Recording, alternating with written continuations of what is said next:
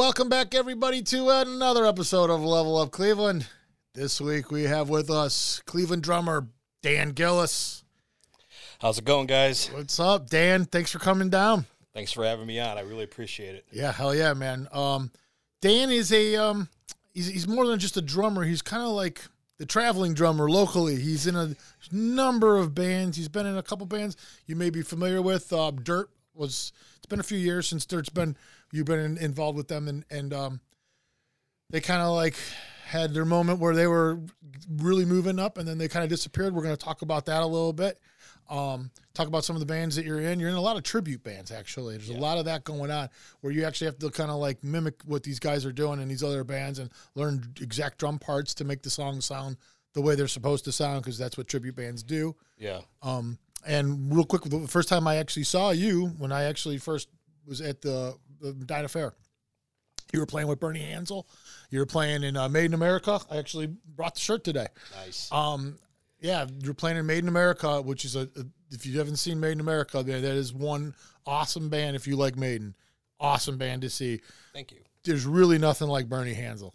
Oh, he's... Yeah, there's really nothing like Bernie. And so when you go see, and he's in a lot of the bands that you're with, right? Because Bernie can sing like anything. Oh, he can sing anything. Yeah. So but yeah, that's what you do, right? You're a kind of a hard rock and metal drummer.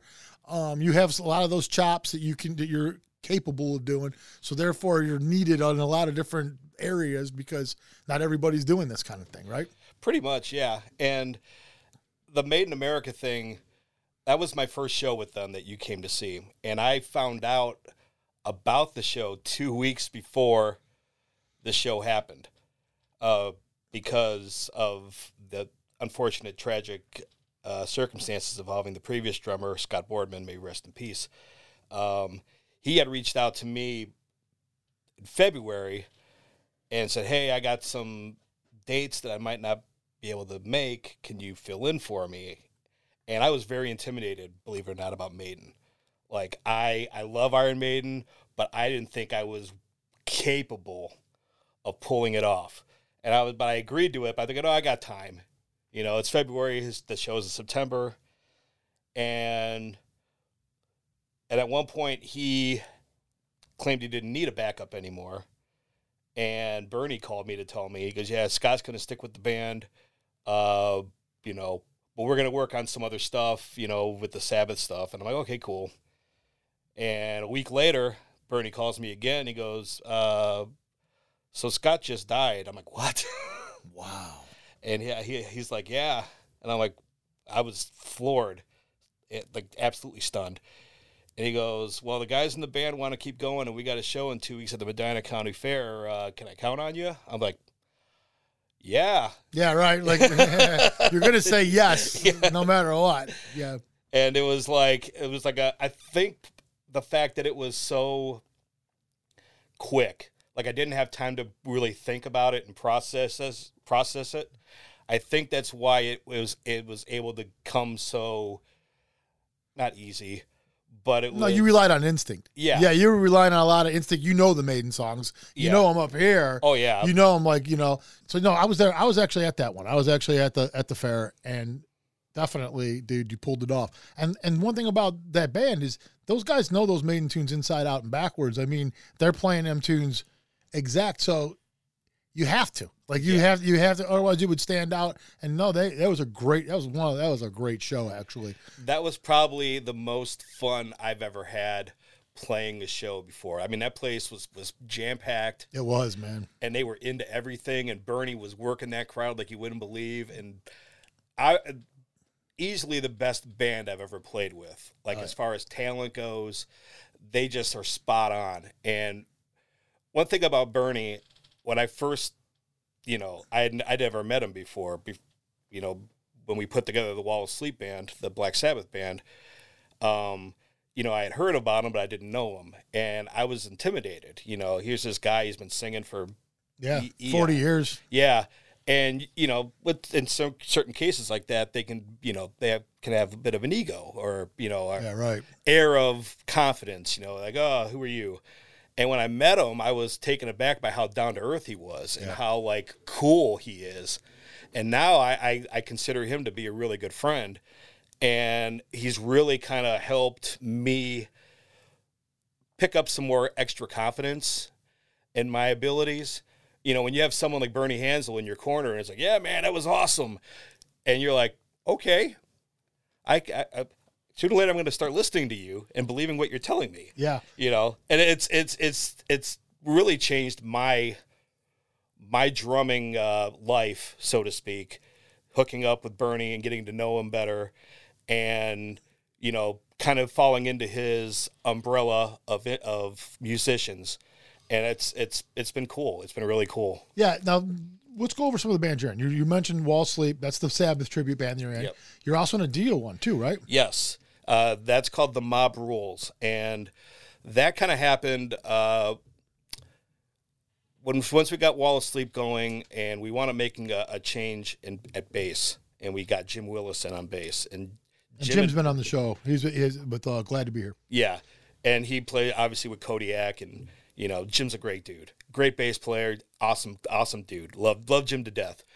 So we got Jim on board and we did a couple of shows with Wall of Sleep. And as we were going and getting more traction with that, Bernie got a call from Bob Walker. And Bob Walker plays guitar and he played in the band called Live Evil. They're a DL tribute based in Akron. And he wasn't with them anymore. And he called Bernie and was like, hey, man, I see you guys got this Sabbath thing going on. You're doing Dio stuff. That's fucking awesome.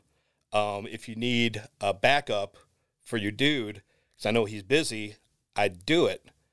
And Bernie was like, well, now that we're talking, I've always wanted to do a Dio tribute because I love Dio. I can sing just like him. What would you think of putting together another Dio tribute? And Bob's like, well, hell yeah. Who do you got in mind? And he goes, well, I think Dirty Dan. He calls me Dirty Dan. Yeah, I know. That's how I asked him. I asked him who you were when I was there because I introduced you guys that day, if you remember. Yep. Right. Yep. And I was like, well, I wanted to introduce everybody, you know, and what's his name, you know? And he's like, that's Dirty Dan. I'm like, Dirty Dan. That's his name. He goes, well, Dirty Dan will do it. I know he will, and I think Big Jim will do it too. And so he calls me and he goes, dude, what do you think of this? I'm like, you have no idea how big of a Ronnie James Dio fan I am. This is like making my life right now. Yeah. This is what I've always wanted to do, and now we get a chance to do it. Hell, it signed me up.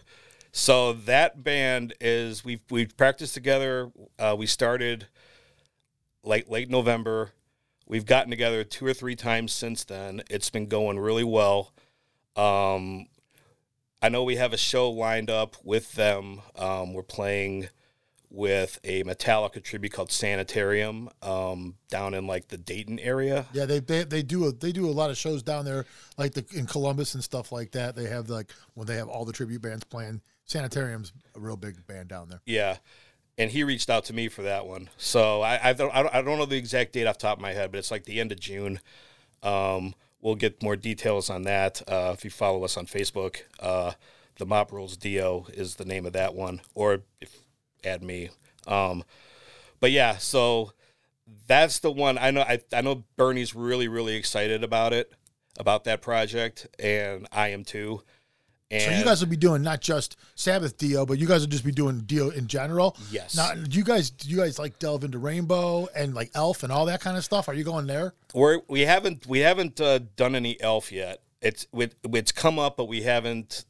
But you will. You believe you're going to do that also? I hope so. That's cool, man. I hope so. I know we do some Rainbow, Man in the Silver Mountain, and Stargazer, which was my call. That's excellent. Because of the drum intro. I mean, come on now.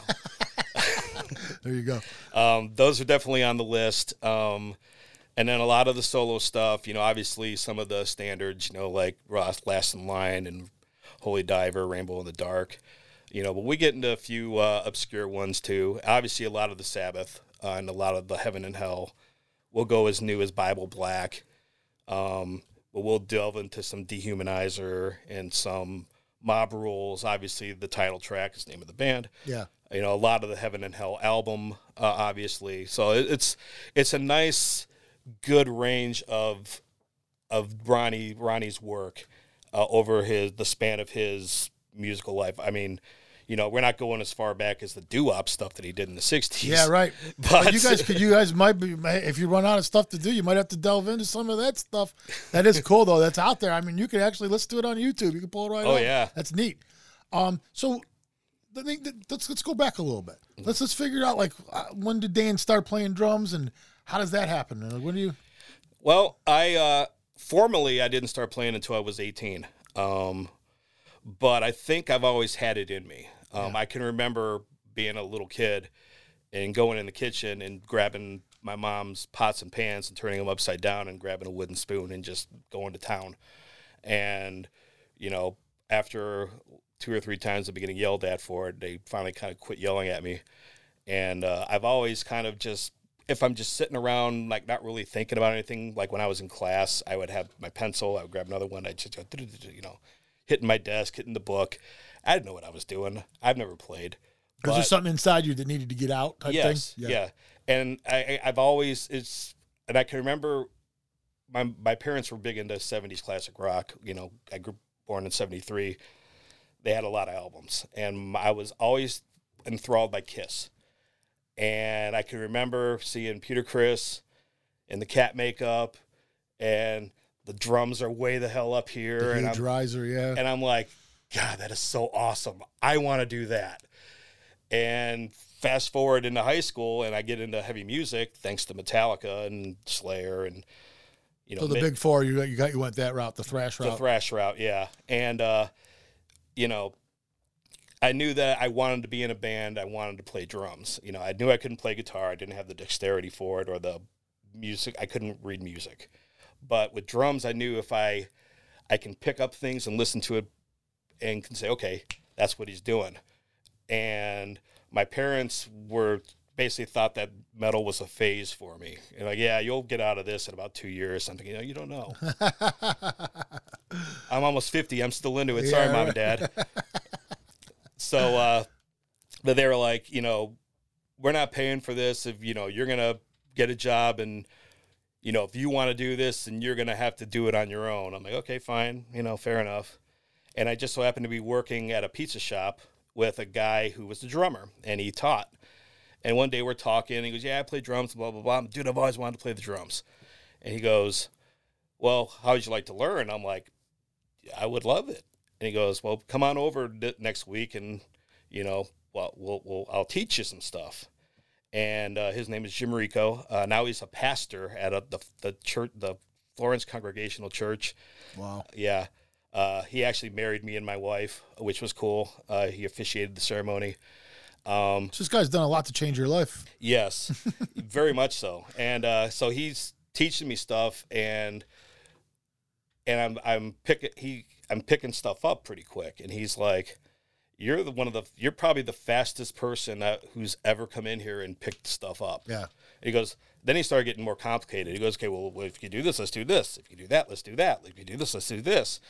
And I took lessons from him for about a year, and then I kind of stopped and just started doing stuff on my own because he was more into Russian stuff. Like, he's the one who got me into Neo-Peart and, some of the prog stuff. But, my passions were like with Dave Lombardo and Lars Ulrich and Charlie Benante, and yeah. he didn't play that kind of drums. Right. So he's like, well, here's a basic thing with a double bass. That's all I can show you.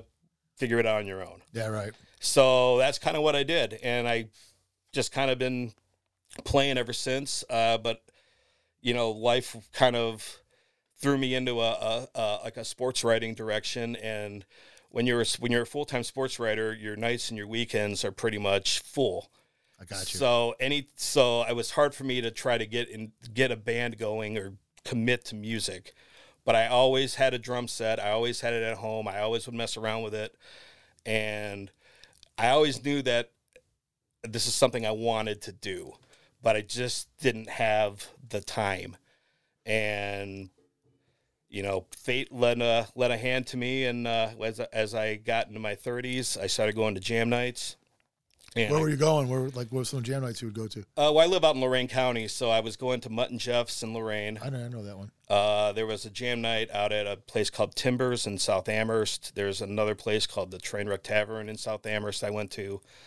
There was one at Eddie's Club, which is now JT's Club in Elyria. There was another place in Elyria. So you were hitting a bunch. Yeah. So and are you're just going there and playing on their kits and doing that kind of thing at this time? Yeah. Now, do you have your own kit at this point? Oh yeah. Okay. I have my own kit, but I was always intimidated. It's like I don't know if I'm good enough to play with these guys. Yeah.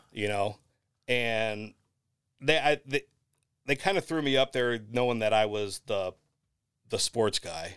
And they're like, okay, well, let's see what you could do. And I surprised myself and I surprised them. And even though I was playing music, I wasn't really comfortable playing like a lot of blues stuff and, classic rock. I wanted to play the metal stuff, but no one could play it in jam nights. So but what it did was it helped me kind of get out of that. So you had to get uncomfortable. You were getting outside your box. Yes. You were becoming uncomfortable, and you're becoming a better drummer as a result. Exactly. And it allowed me to figure out, how to be on stage, what I could do on stage to kind of, help the band and, where the fills were good at and, learning all the technical parts of drumming and how to play with a band. Exactly. That part. Now, like when you're doing all this stuff, though, what I noticed is like, did you ever get into a situation though where you're writing songs or you're doing your own music or you're in a band that's doing originals? Did you go down that road at all? Or I did. I got hooked up with. You might have heard of a band called Crypt Kicker. Oh yeah. I had known them for a long time. And they reached out to me, when was that? I think it was 10 years ago. And they were going to get back together, but Eric Elkins was off doing, I think he was with Ripper Owens at the time with Beyond Fear. And they had heard that I played, and they were like, would you like to come jam with us? I'm like, hell yeah, I'd like to come jam with you. You're a Crypt Kicker, Yeah, right. So I jammed with him once or twice, and somehow Eric came back into the fold, and I did a couple of reunion shows and put it on the Pay No Mind list. Well, fast forward about a year or two, and they reached out to me again, and they did they played a friend of theirs' wedding, and they didn't have a drummer, so they did a drum machine, and they played acoustic guitars. And I guess it was different, but people loved it. And they were like, well, let's try this Crypt Kicker Unplugged thing. And would you like to try to play with this? I'm like, sure. I'll give it a shot. So we were writing songs for that project, and I was coming up with my own stuff for it. And it was going along really well, but I forgot what happened. Something happened.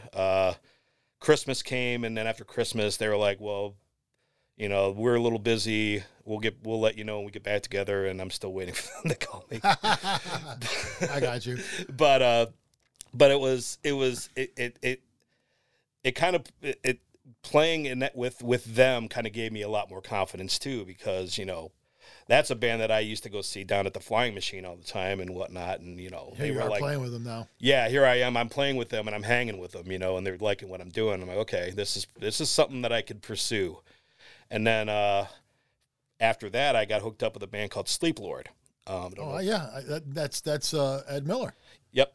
And at one point, he was with them. At one point, they had a lot of different lineups. Yeah, right. And when I came in, I was Teddy Anderson. It was a good friend of mine. He had actually just left, and my friend John Robb, who would form Dirt with me, was tapped to be the new singer. And John was a longtime DJ in WOBC and did metal shows. And I did too, actually, at one point, but we were like separate. So we had all these parallels. We finally got together and met. It was like, okay, the metal universe is happy. So he got in with them, and they had a drummer who was a bad alcoholic and was like getting sloppy on stage and falling over and falling into his kit, and just bad. And John goes, well, I know a dude that plays the drums, and he played with Crypt Kicker once and twice. And they're like, okay, well, have him come down and jam with us, and that was me.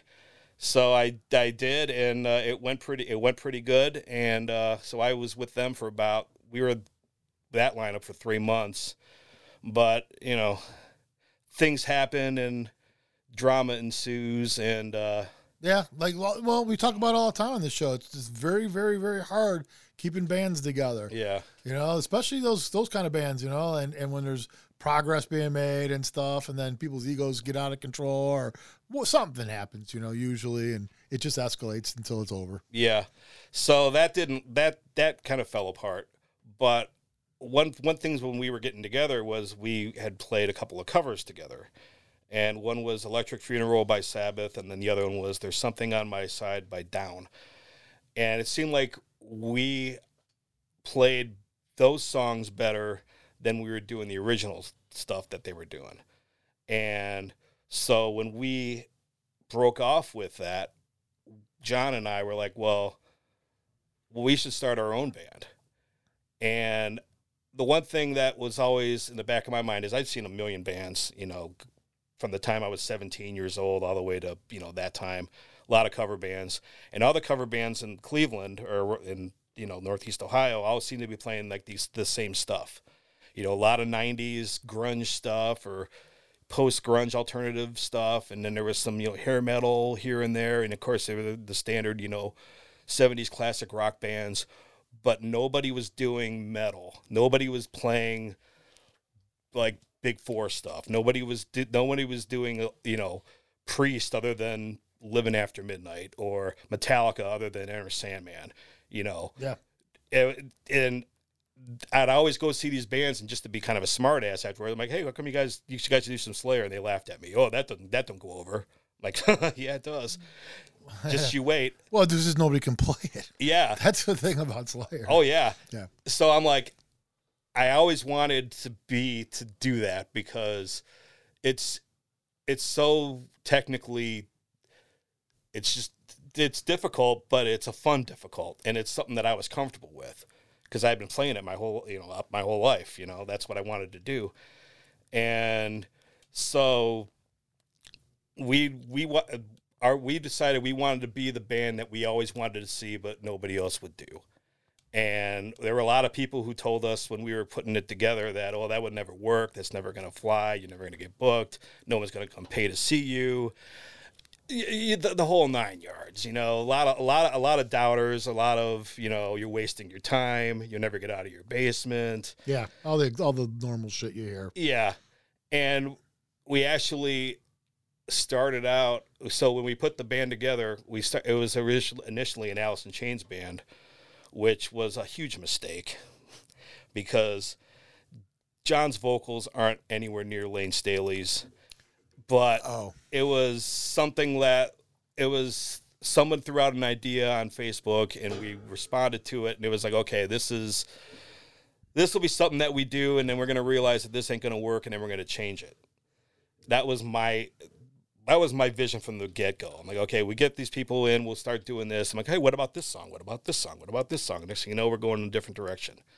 And that's what happened, but it took a while. Yeah. And that's where the name Dirt came from. It came from the Alice in Chains album. Yeah. You guys even spell it, the lettering is similar to how the album was spelled. Yeah.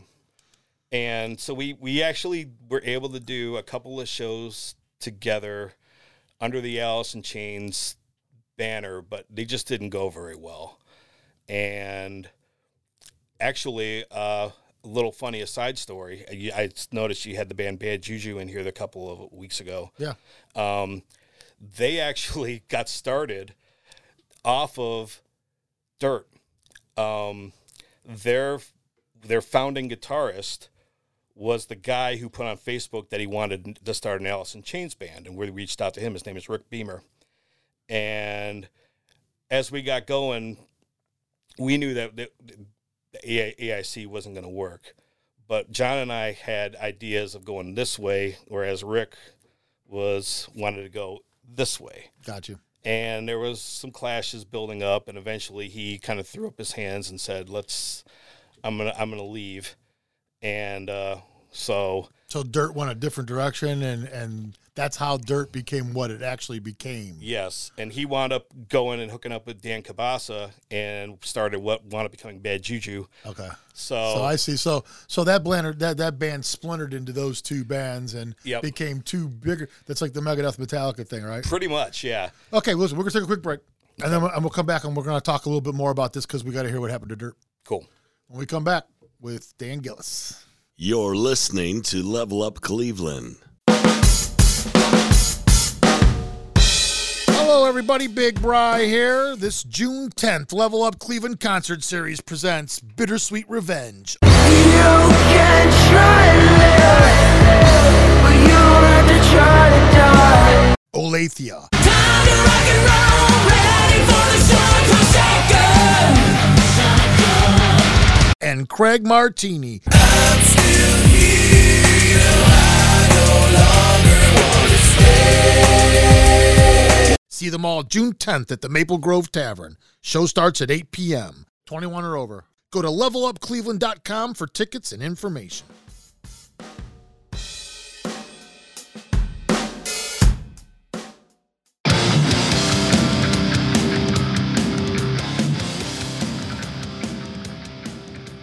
What's up, everybody? This is Don Foose from One Life All In, The Spud Monsters, Run Devil Run, Lifeline, and my solo band, Foose. I'm coming at you live to let you know I have a new book out called Motivate Me.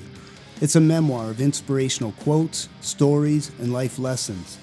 This book takes you through my life and shows how I've handled adversity, firsthand by the inspiration of others.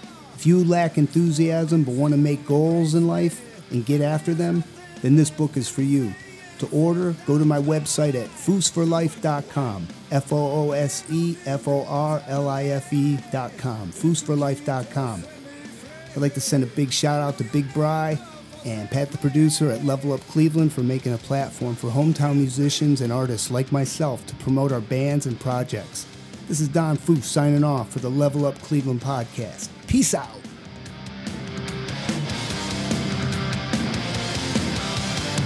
It kills me every single day. I'll try to be for real, won't live where I lie. For every storm I know I'll grow.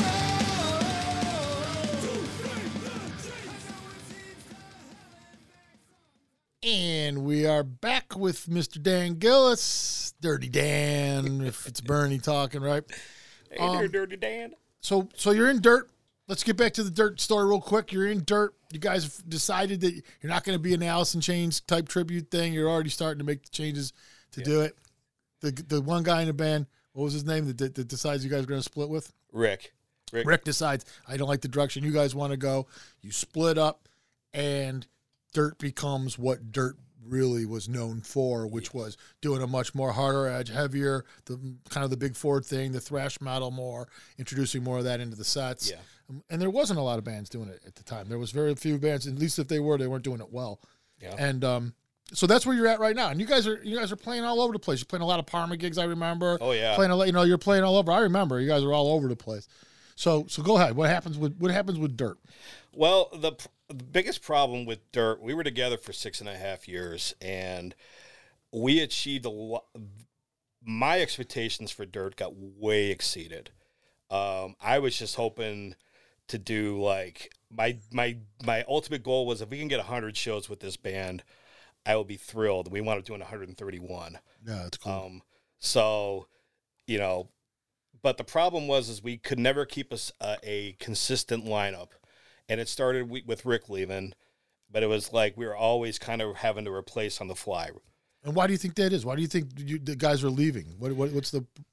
I don't know. I mean, I know like when we started to get popular, I was the one in charge of the booking, so I went from having to like beg, borrow, and steal to get into places to all of a sudden places are calling me. You're having to say no, maybe even sometimes because you have too much stuff booked. Yeah, so it was like. And I want to take as many shows. I mean, if you're in a band, you're in a band to play out. That's the way I look at it. If you're not, then you're wasting your time. So I was like, yes, please, take advantage of whatever we can get because you never know how long you're going to be able to do it. Right. The windows are small. but there is, some people didn't like to play out that much as we were getting to do. Some people just weren't into the music. So the grind was a big thing, though, right? I mean, like, Yeah. that's what you brought up, Bad Juju. It's exactly the story they told us, too, because they had some turnover in their band also, and it becomes the grind. If you're going to do these cover things, if you're going to make money doing anything, if it's not necessarily the primary reason why you do it, or it's definitely not the reason you get into doing this stuff. But eventually, you realize that you can make some money doing this stuff, and the tribute thing is the money maker for sure right now. Oh yeah.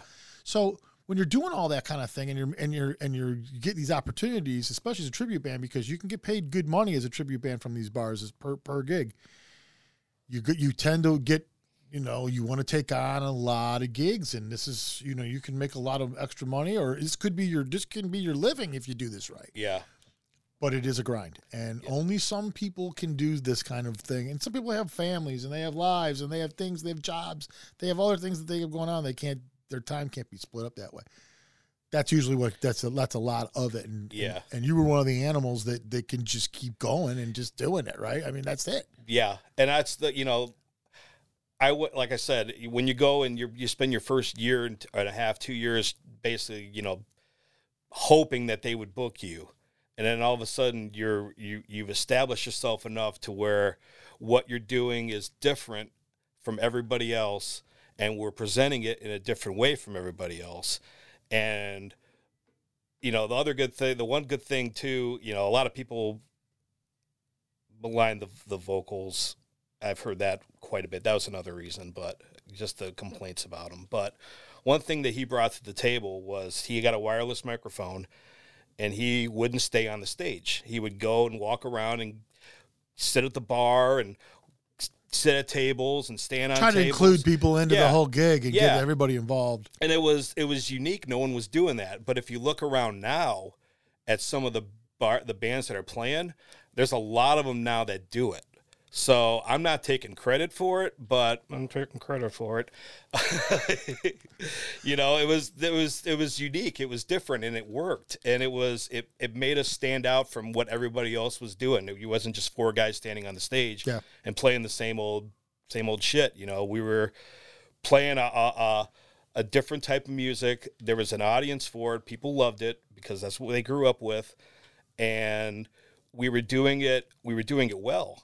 And it was, like I said, it was like we'd start to get some really positive momentum, and all of a sudden someone would say, I can't do this anymore. And it's like, next. We had to go through the whole process, finding somebody, getting them in, get the process going again. One of them's going good. I can't do this anymore. Next. You don't think, though, I guess what I'm saying, though, is what I was asking about, like, why this is happening. I get it's a grind, but sometimes there's also personnel issues within a band where there's a person or somebody who comes off strong, who comes off a certain way towards people, and it rubs people the wrong way, and that can create a turnover also. Anything like that could have been? It could have been, yeah. I mean, there was some personalities didn't mesh a couple of times, and, it's unfortunate that happens. It does, though. I mean, like, it's a relationship that you're trying to build, and sometimes you don't get along. Yeah, and there's a couple of people that were in the band that, there was a personality clash between me and them, or John and them, or and something they had to give, and they decided to go off and do their own thing. So what does give? How does dirt finally? What breaks dirt? What breaks dirt is our last lineup change. By the way, we went through 5 different bass players. Wow, I didn't even know there was 5 bass players. Yeah, that's a lot of bass players. Yeah, and we went through 4 full-time guitar players, not including the first guy who quit before our first show. So we finally, when the last guitar player, Robert Spinks, announced that he was leaving, he didn't want to play out anymore. He just wanted to be done with music. We were having a very tough time replacing him, and we had 3 people who agreed to audition, but they backed out at literally the last minute. And when I pressed them on it, they all said that they had a problem with the vocals. And I'm like, Jesus Christ, this still is and so I was getting a little fed up. And in the meantime, John wanted to try something different. And so we started a side band called Dirt Road, where it was going to be it was supposed to be like a Southern rock type of, band. John was into country music and, the 70s. And I was into 70s music. And I thought, well, I can't do this. I can't play like Dave Lombardo my whole life. I'm getting old. My recovery time after shows is getting longer and longer. I can see the end of the tunnel here. Yeah. So this was kind of like, okay, maybe this turns into something the permanent and Dirt goes to the wayside. Well, Dirt Road didn't last either. Certain people shouldn't sing Billy Joel songs. Yeah. So the vocal thing keeps coming up in this conversation. There was a problem. People had a problem with the vocals. Yeah. And you were getting tired of hearing that. And you felt like it was kind of holding things back a little bit. Yeah. And we finally found a guy. His name is Jimmy Bradley. And we finally got him in. I looked at John. I said, John, I can't do this no more. I said, this is our last lineup. I can't go through the whole rigmarole of finding a guy and getting him up to speed and dropping songs off the list that don't get learned and whatnot. I said, this is it. This is our final lineup, for better or worse. Ride this thing out as long as we can, and as soon as somebody says they don't want to do it anymore, the end of Dirt. John agrees. Fair enough.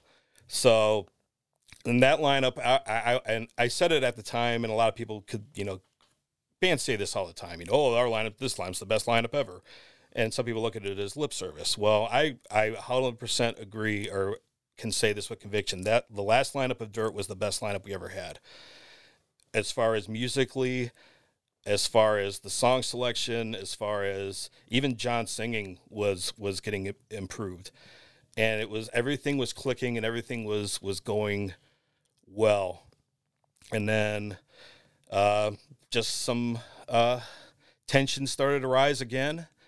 And I kind of found myself in the middle of a few tensions between certain parties, and it started to get real ugly. And you'd reached something inside you that had just reached the end finally. Yeah, and I was noticing a strain in my friendship with the guy who started this thing with me. Yeah.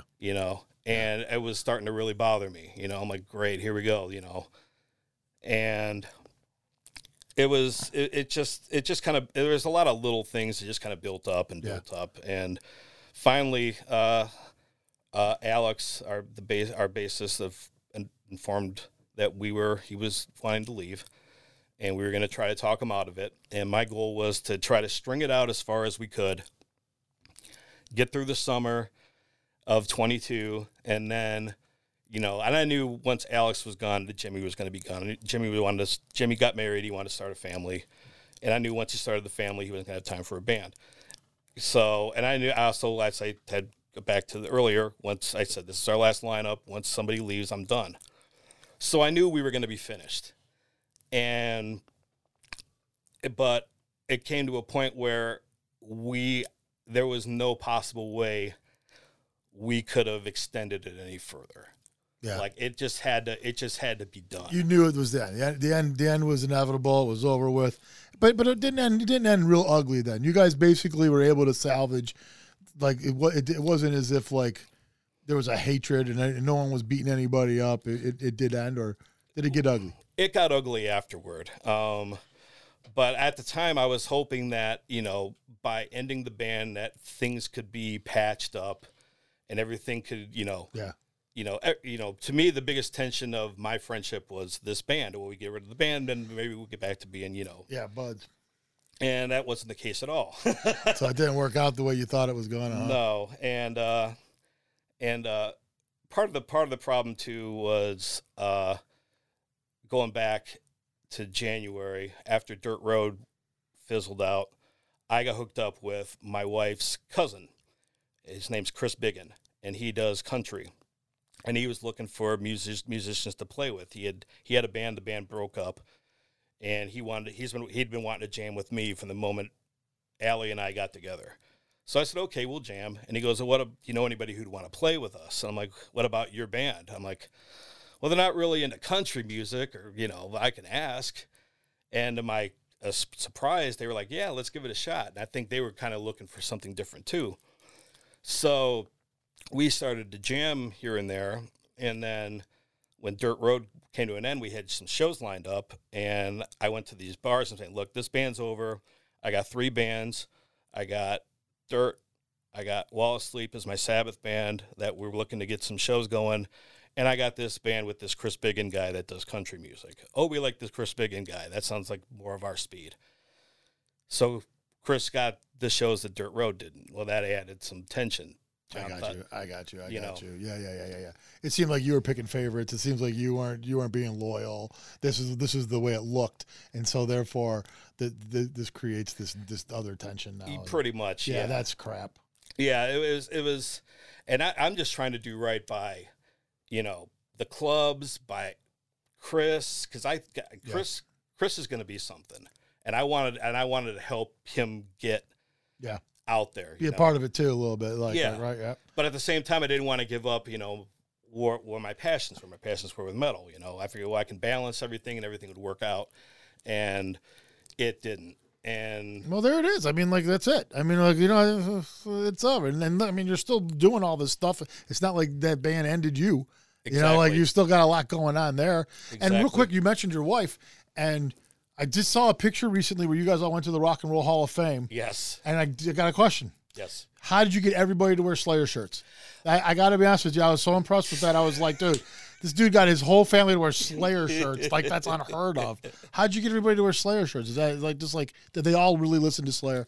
Well, my wife found the T-shirts at Target, of all places, and thought it would be funny to get them all Slayer shirts for Christmas. Oh, that's awesome. And I'm like, okay, cool, and she goes, and it could be from Uncle Dan, So, to my surprise, my sisters-in-law were actually like, they thought it was great. And their whole family is all country music. Yeah, right. They're not into, Metallica's probably the heaviest that they go. So needless to say, I was a little like, oh, great, here goes my honeymoon period. That would be exercise with the family now. That's cool. But no, they loved it. I thought that picture was awesome, man. All right, now we're going to change gears here real quick. Okay. So you mentioned earlier that you got into writing a sports column. Yes. And one of the reasons why you're even on this show is because I'm friends with you on Facebook. We're friends, and you write, you post a lot of stuff, but a lot of stuff you post is about the local Cleveland scene, and you know a lot about it. Obviously, you have a lot of opinions about it. You know what you're talking about, and it impressed me. And I tended to read a lot of that stuff, and I was like, I really want to get this guy on. I know you can play drums. I saw you. You do this also. I thought that was intriguing. So tell me a little bit about how that starts real quick, and how do you get to where you're at now with all that? Well, I actually wanted to be in radio. It was originally what I wanted to do. I wanted to get into radio. I wanted to be Pete Franklin. I grew up listening to Pete Franklin. He was hilarious. He gave his opinion and he told people they were idiots on the phone. I'm like, I want to do that. Yeah. So that's what I went to college for at first. And then a guidance counselor suggested, well, you should take journalism classes. It'd be a good, if you want to be serious about it, have a journalism background is a good thing. Well, I started taking journalism classes and realized that I can write a little bit. And what I was able to do, I could write on the fly and write quick and process everything and take stats. So that was my best class. I was getting A's in it. And whereas everything else I was getting C's. So I was like, all right, let's pursue this. And my mother, may she rest in peace, saw an ad in the Morning Journal, which is my hometown paper, and they were looking for high school sports writers. And she goes, call this number right now and talk to Mr. Kermit Rowe.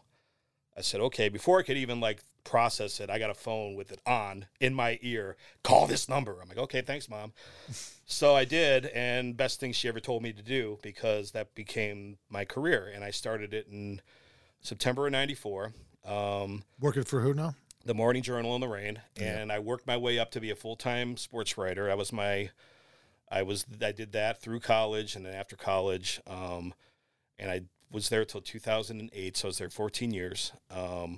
Went to the Sandusky Register for 6 months, went to the Elyria Chronicle Telegram after that, then started freelancing and just writing for everybody. If I listed all the papers I've written for, we'd be here for a while. Yeah, right. But the most recent, I've been really fortunate. I've been hooked up with the Plain Dealer now for the last 4 or 5 years. Very cool. Cleveland.com. So yeah, it's been a blessing. I love sports. I grew up in a sports family. My grandfather was a coach. My dad played. He was a coach. So I've always had that background. And even though I was a shitty athlete, believe it or not, I was still passionate about sports. I loved it. So when the time came to write about it, I found that I could translate my English ability, my writing ability, into my passion for sports. And it just is like the perfect marriage. Yeah. Sounds like that's for sure. That's cool. Yeah. So I guess the obvious question is like, what do you think is going to happen next year with Cleveland Browns? I mean, it's just such a crazy story. Everybody talks about it a lot because it's just like insanity every year.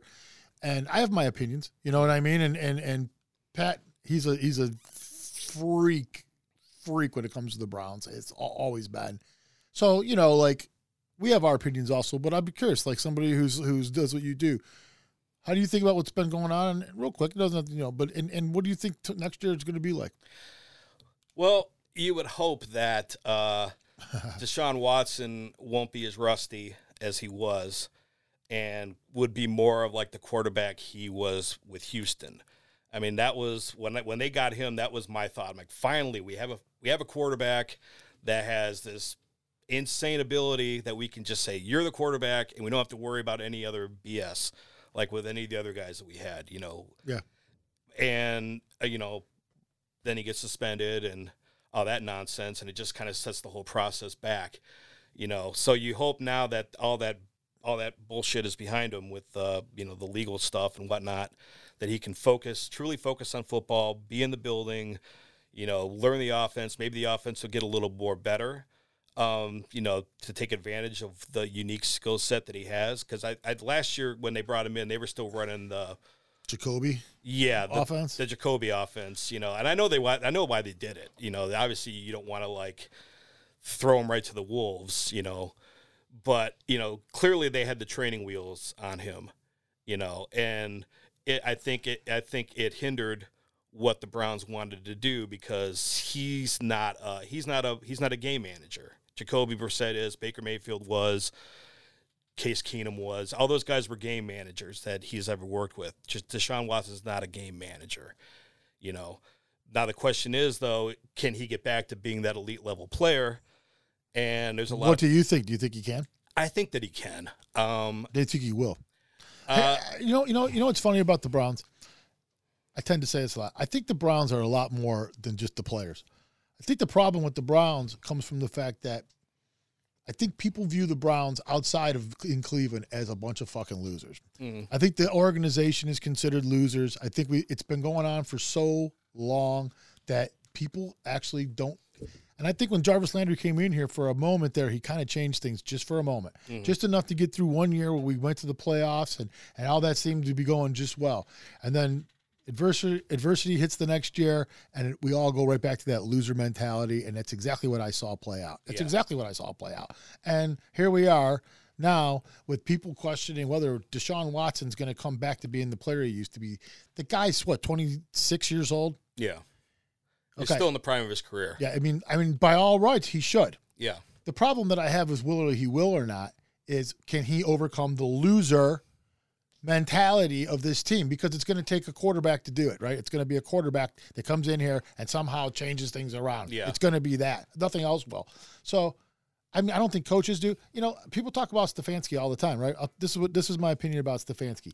I used to go to the Browns games a lot, 92, 3, and 4. Okay, that was when Belichick was the coach here, and the people here fucking hated him. They didn't just hate him; they would literally camp outside the locker room after the game and chant "Bill must go," 30, 40 strong. Yep, loud. Bill must go. He heard that. Believe me. We hated Bill Belichick. His name was Bill fucking Belichick. That was the guy we wanted out of here, okay? Yep. And I'll never forget that. Now, am I saying Stefanski's Belichick? I don't know. I doubt it. I'm not saying he is or isn't. All I'm saying is I'm not ready to one thing that doesn't work is firing coach after coach after coach. That does not work. No, it doesn't work. So I'm willing to just deal with it. And that's the thing is I've been trying to I get a little opinionated on Facebook with my Cleveland sports takes, and some of them are popular and some of them aren't. But I own them.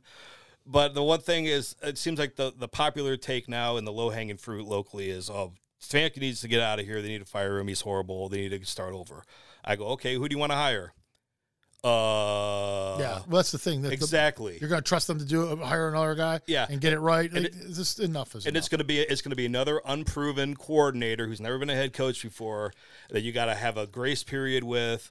Maybe he's going to win right away, like Stefanski happened to win in his first year, and then all of a sudden things fall off after that. Yeah, and you're not going to get a Sean Payton in here. You're not going to get No, and even if even the Browns are in a situation now where even if you want to do all these things and you want to change all these things, bottom line is this. If Deshaun Watson does not work out, nothing matters. Yep. They've traded everything away.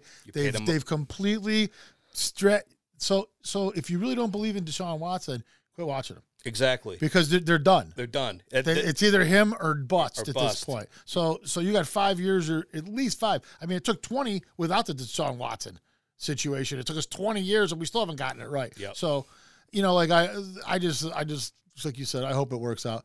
The Browns have definitely soured me, though, over the years. I'm not the sports guy I used to be because I can only put up with so much of this kind of stuff. It just drives me crazy after a while. Oh, I used to be the biggest homer, the biggest optimist with the Browns, and then Johnny Manziel kind of changed that for me, and then 0-16 and 1-15 made it even worse.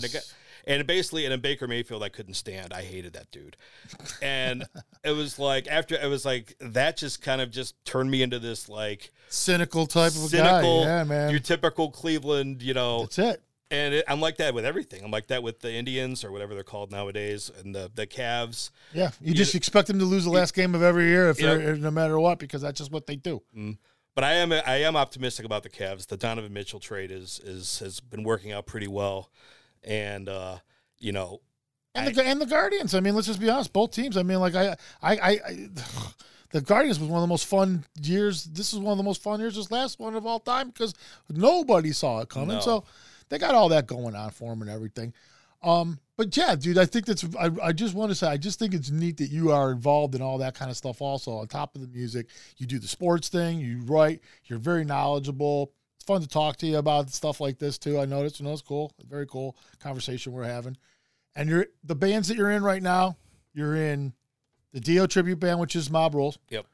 You're in the Wall Sleep with the Sabbath thing. Yep. You're doing Made in America. Made in America. What else? I just started a band called Downtime. Well, I didn't really start it. They were together and they needed a drummer. Is that down? Is that going to be like the? No, it's pretty much going to be a standard cover band. Oh, okay. It's it's going to be we're going to do some deep cuts, but we're also going to do some standards. We'll do 80s stuff, 90s stuff. It'd be a good well-rounded rock band. Cool. Cool. So I'm looking forward to that. We have our first show actually. That show will actually be before this airs. I got you. Yeah. But yeah, I'm excited about it. To me, the tribute stuff is, bookings are, here and there. We're doing maybe 3 or 4 shows a year for each band. So I wanted something to kind of fill in that downtime, no pun intended. And it just kind of happened that's downtime happened. Cool. So we'll see. I'm optimistic about it. I hope it goes well. The guys seem really cool. Cool. So look out for all this stuff. This Yeah. is going to be a good summer for you, man. I think you're going to be a busy dude this summer. Got a lot of stuff going on. I know Bernie plays out, man. He's out there doing his thing too. So when you're hooked up with him, you'll be doing some shit. Oh yeah, I'm excited. All right, well that's it. We're out of time. I really appreciate you coming down, hanging out, man. It's a good conversation, man. You're a fun dude. Thanks, brother. I appreciate it. Hell yeah, man. It's been awesome. Check it out, man. All them bands we just mentioned, keep your eye out for them. Dan will be behind the kit on all of them, jamming. And he's a good drummer, man. I'm telling you guys will love it. All right, that's it from us, and we will see you guys next week. This has been Level Up Cleveland. There's a new episode every week. Available now on all streaming services. You can catch every episode of Level Up Cleveland on YouTube. Till next week, rock on.